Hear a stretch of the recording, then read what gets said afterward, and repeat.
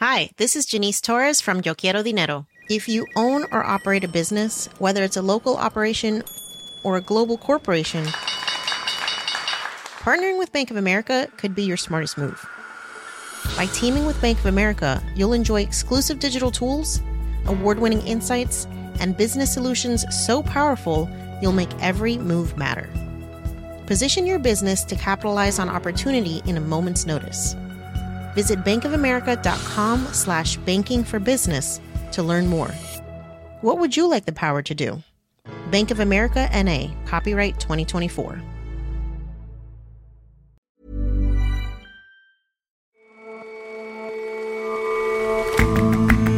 Hello and welcome to The Intelligence on Economist Radio. I'm your host, Jason Palmer. Every weekday, we provide a fresh perspective on the events shaping your world. Today, executives from the Fukushima Daiichi nuclear plant, which melted down following a tsunami in 2011, were found not guilty of negligence. The verdict closes the book on criminal proceedings, but the disaster's aftermath is still playing out. And there's a new, one-of-a-kind restaurant in Cuba's capital. You can get authentic Chinese food, surrounded by reminders of the close political ties between the two communist states. The fact that it took 5 years to open is one hint that business relations are a bit trickier.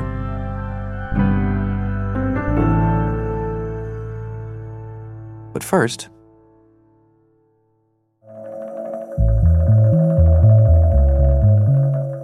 there seems to be no aspect of human endeavor that isn't going to be affected by artificial intelligence. For the most part, AI will be hard at work behind the scenes, from recommending your next binge watch to recommending whether that spot on an MRI needs a closer look. Perhaps inevitably, military types are considering how AI can make recommendations on the battlefield. The concern is that war could be waged with a speed outside human control and a complexity beyond human understanding. An AI arms race is just beginning, but it's probably not going to look like you think it will. When most people think about artificial intelligence, AI, and warfare, their mind goes to killer robots. Shashank Joshi is our defense editor. Smiling Terminator figures wandering the battlefield. I'll be back.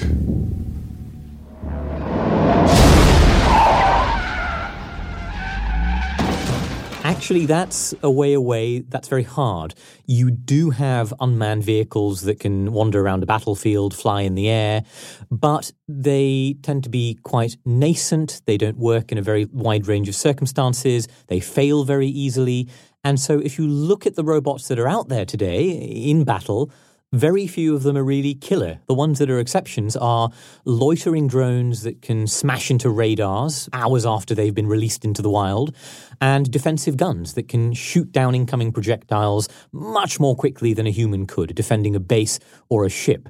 They're not two-legged creatures with cannons in their hand. That isn't really what AI is about today when you look at military applications. So what is it that you think of then when thinking about AI and warfare? I think there are a pair of other applications. One of them is about taking the torrents of information that you have in the modern age and processing it. So, for example, in 2011, America's 11,000 or so drones sent back 37 years of footage. Obviously, even the Pentagon cannot sit through all of that, but machine learning algorithms are able to sift through it, look for objects, look for suspicious actions.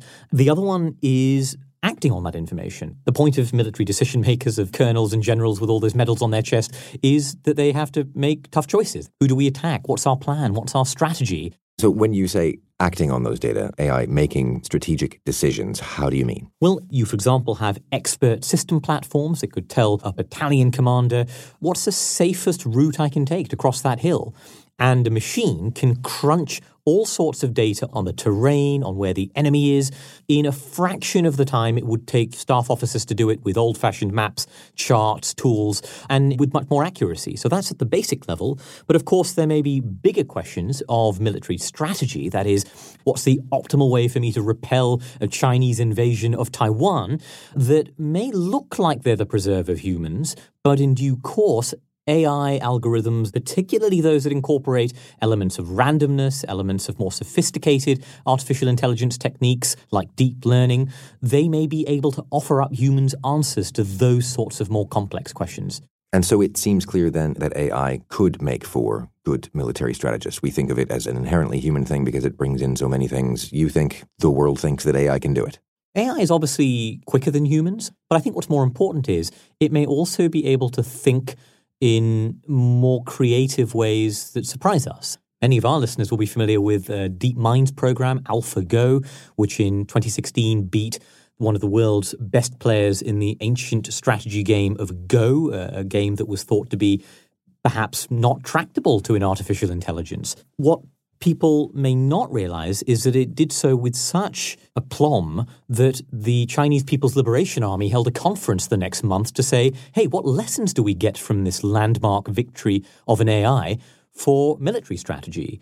I think there's a tangible sense that modern machine learning, particularly deep learning, may be able to come up with moves in strategic ways that are so creative, so powerful, they might really begin to catch up or exceed humans' ability to do the same. But I mean, what was notable about AlphaGo's win was that it made moves that human players simply wouldn't, and that confounded the great players. The AI came up with something that humans didn't really understand why. On the battlefield, that's a tricky point. It's a legal problem for a start. Military commanders have to abide by various principles of the laws of armed conflict. For example, the civilian harm has to be proportional to the military advantage gained. If you don't understand why the artificial intelligence is telling you to attack that building over there, you may not know whether it's complying with those laws. On top of that, even if you could solve the legal problem, you have a cultural problem. If the AI is proposing complex, mind-bending moves that it says will yield results in a week's time, what if you don't trust those? I spoke to a Royal Air Force intelligence officer who's been working a lot on artificial intelligence, and he suggested to me the example of an AI that proposes funding an opera in Baku in response to a Russian military incursion in Moldova. Now, this is a surreal move. Humans may not be able to immediately grasp the reasoning behind this, but it may result from the algorithm grasping a political chain of events that we just don't see. And that's going to tax human judgment in very serious ways. But if there are internationally agreed boundaries beyond which military commanders will not go, why can't those be coded into the AI?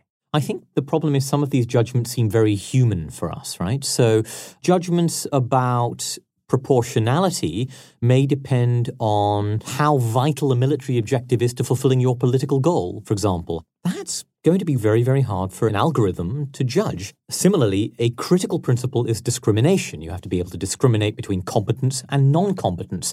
Now, okay, sometimes they're wearing uniforms and carrying guns and it's easy, but what if they're a local villager in Syria who you suspect is aiding Islamic State by conducting reconnaissance on your forces?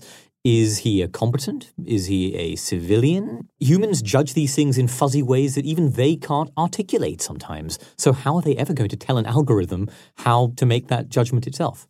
I mean, the logical extension of this is an entire nation's military system under the control of AI against another country's AI, like the same sort of thing that we see in flash crashes on the stock market, where essentially the algorithms are battling it out. How do we mitigate the risks of the war equivalent of a flash crash? Western governments and militaries will say we will always have a human on the loop, that is, supervising things. The problem, of course, is that if an AI is able to act far more quickly than a human, and you suspect your adversary is going to turn his or hers on, there is a strong incentive not to go second. If they simply push a button and the AI system is able to spot all of your tanks, all of your air bases, and destroy them so fast that you can't respond, you may be tempted to say, hang on a second, maybe we should turn over control to our artificial intelligence. And of course, what that does is it compresses the time available for old-fashioned diplomatic escalation. But this technology is out there and its potential is recognized. That's surely making for an AI in warfare international race. Is anybody winning it yet? It's very hard to judge. We have no metric for progress in AI. Lots of this is taking place in secret. But what I will say is that lots of Americans are anxious that China's political system gives it an advantage, both in terms of access to data from things like facial recognition systems in China, and data is what you train many of these algorithms on, but also in terms of being able to harness their technology companies for military purposes. Whereas in the Western world, lots of the Silicon Valley firms, lots of these tech firms don't want anything to do with the armed forces. One of the world's most advanced AI companies, DeepMind in the UK, owned by Google, has said it will never work on military or surveillance applications. So a lot of people say, well, we may have incredibly sophisticated private sector AI companies, but if the Chinese are able to strong-arm their companies into working for the military, they will ultimately get a leap ahead of us. Clearly, this worries lots of Americans. At the end of August, General Jack Shanahan, who heads up the Pentagon's Joint Artificial Intelligence Center, gave a press conference, and he said, "What I don't want to see is a future where our potential adversaries have a fully AI-enabled force, and we do not." Shashank, thank you very much for your time. Thanks for having me.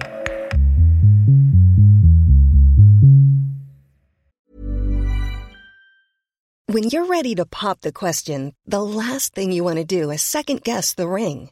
At BlueNile.com, you can design a one-of-a-kind ring with the ease and convenience of shopping online. Choose your diamond and setting. When you find the one, you'll get it delivered right to your door. Go to BlueNile.com and use promo code LISTEN to get $50 off your purchase of $500 or more. That's code LISTEN at BlueNile.com for $50 off your purchase. BlueNile.com, code LISTEN.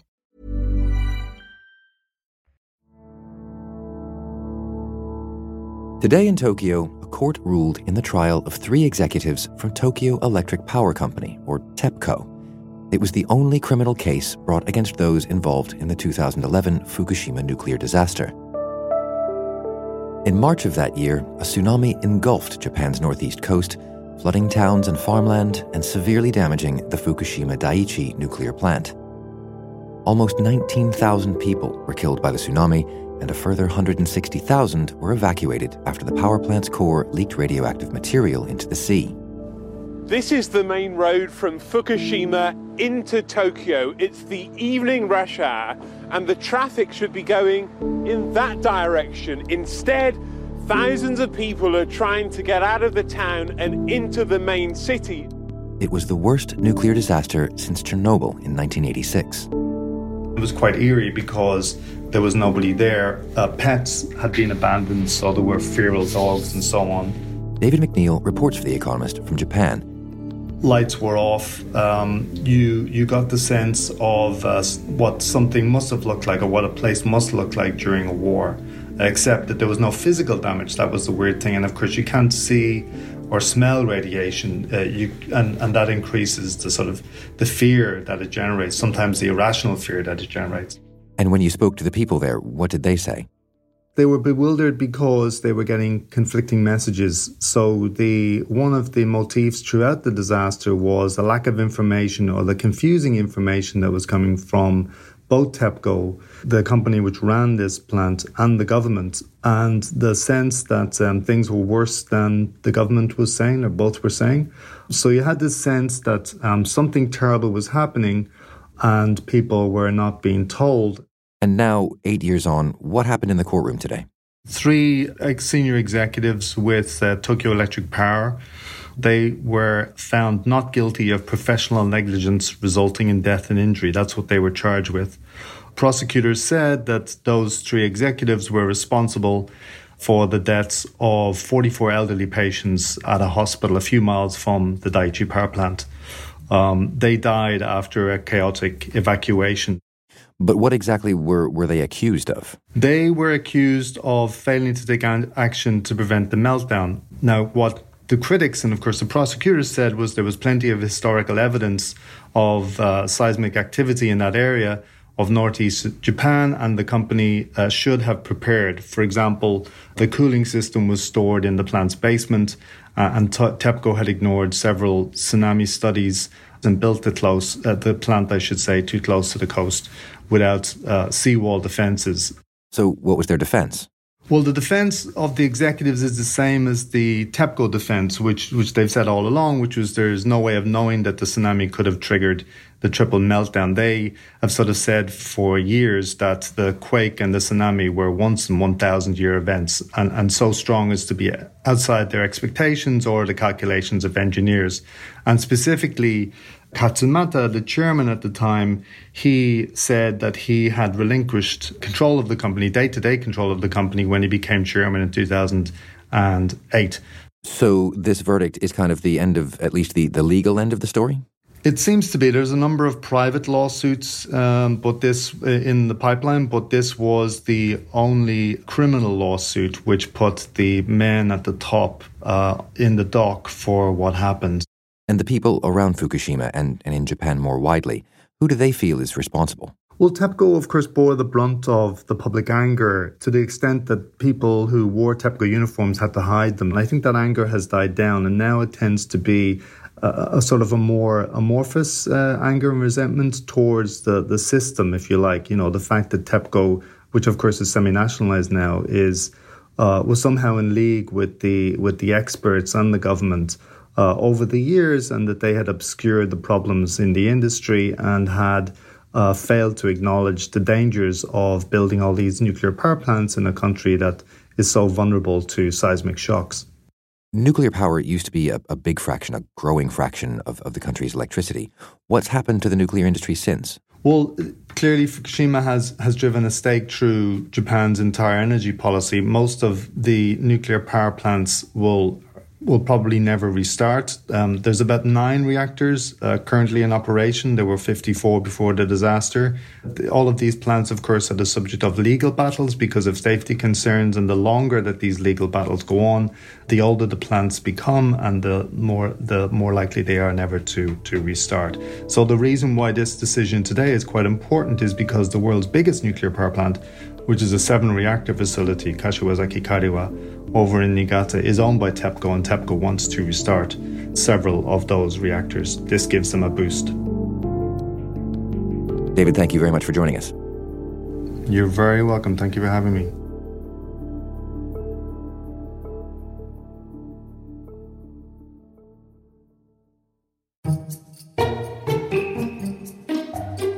On the circular doors of the Beijing restaurant in Havana, you'll find huge Chinese characters that read Shuangxi. It means double happiness, a phrase often found on the cash-stuffed envelopes given as wedding presents. On the walls, you'll find pictures of Cuban and Chinese communist bigwigs, past and present. What you won't find is table number 4. It's an unlucky number in China. The newly opened Beijing is the first wholly foreign-owned business in Cuba, and its history so far is a window into relations between the two countries. The Beijing restaurant came about over a conversation between Xi Jinping and Raul Castro while on a flight to the Cuban city of Santiago. Roseanne Lake writes about Cuba for The Economist. They were enjoying some Chinese food on board, and Xi Jinping said, "We will put a good Chinese restaurant in Havana." And that was in 2014. Fast forward 5 years later, lots of money, lots of back and forth, and the restaurant is now finally open. And why did it take so long then? Well, there are many reasons. This is actually a story that has fascinated me for the past 2 years. I used to live in China, so anything Chinese in Cuba always gets my attention. And I'd walk past this building many, many times, and you could see that it was pretty much fully restored. The first time I came across it, there was a team of architects from Beijing inside the building, which immediately got my attention. And I strolled in and I saw that they were communicating with Cuban laborers. There was clearly a language barrier. Basically, they communicate in expletives. And you could see that, the construction of the building was pretty much set. Things were painted, things were in place.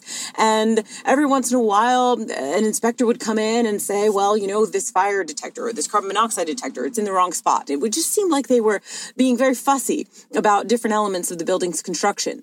But at last, it's open. You finally got to go. How's it going in there?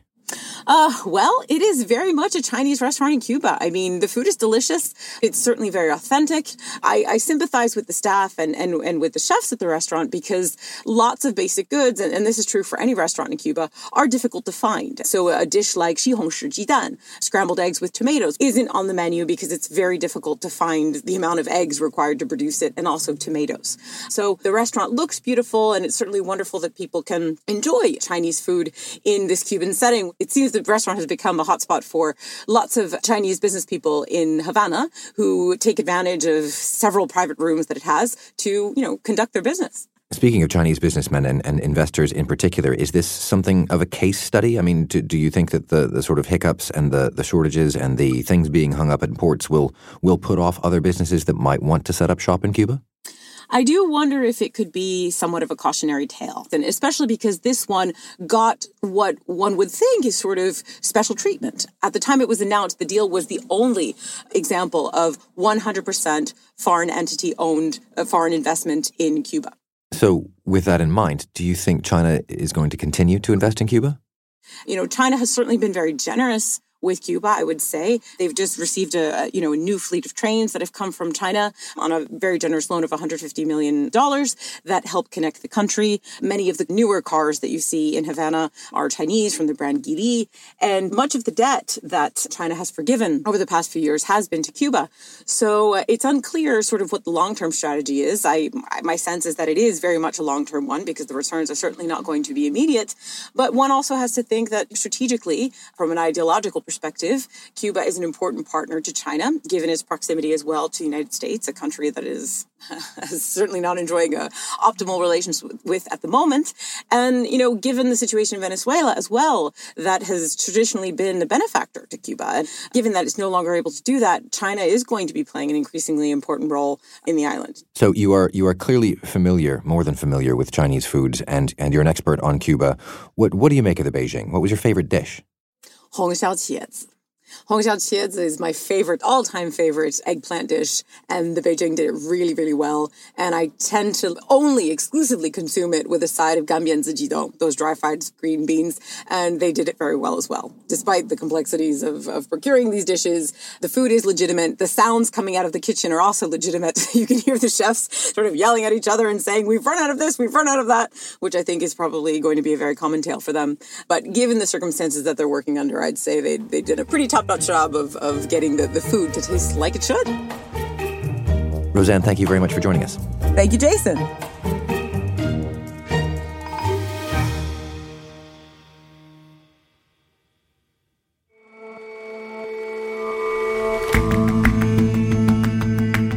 That's all for this episode of The Intelligence. If you like us, give us a rating on Apple Podcasts. And you can subscribe to The Economist at economist.com/radio offer. 12 issues for $12 or £12. See you back here tomorrow.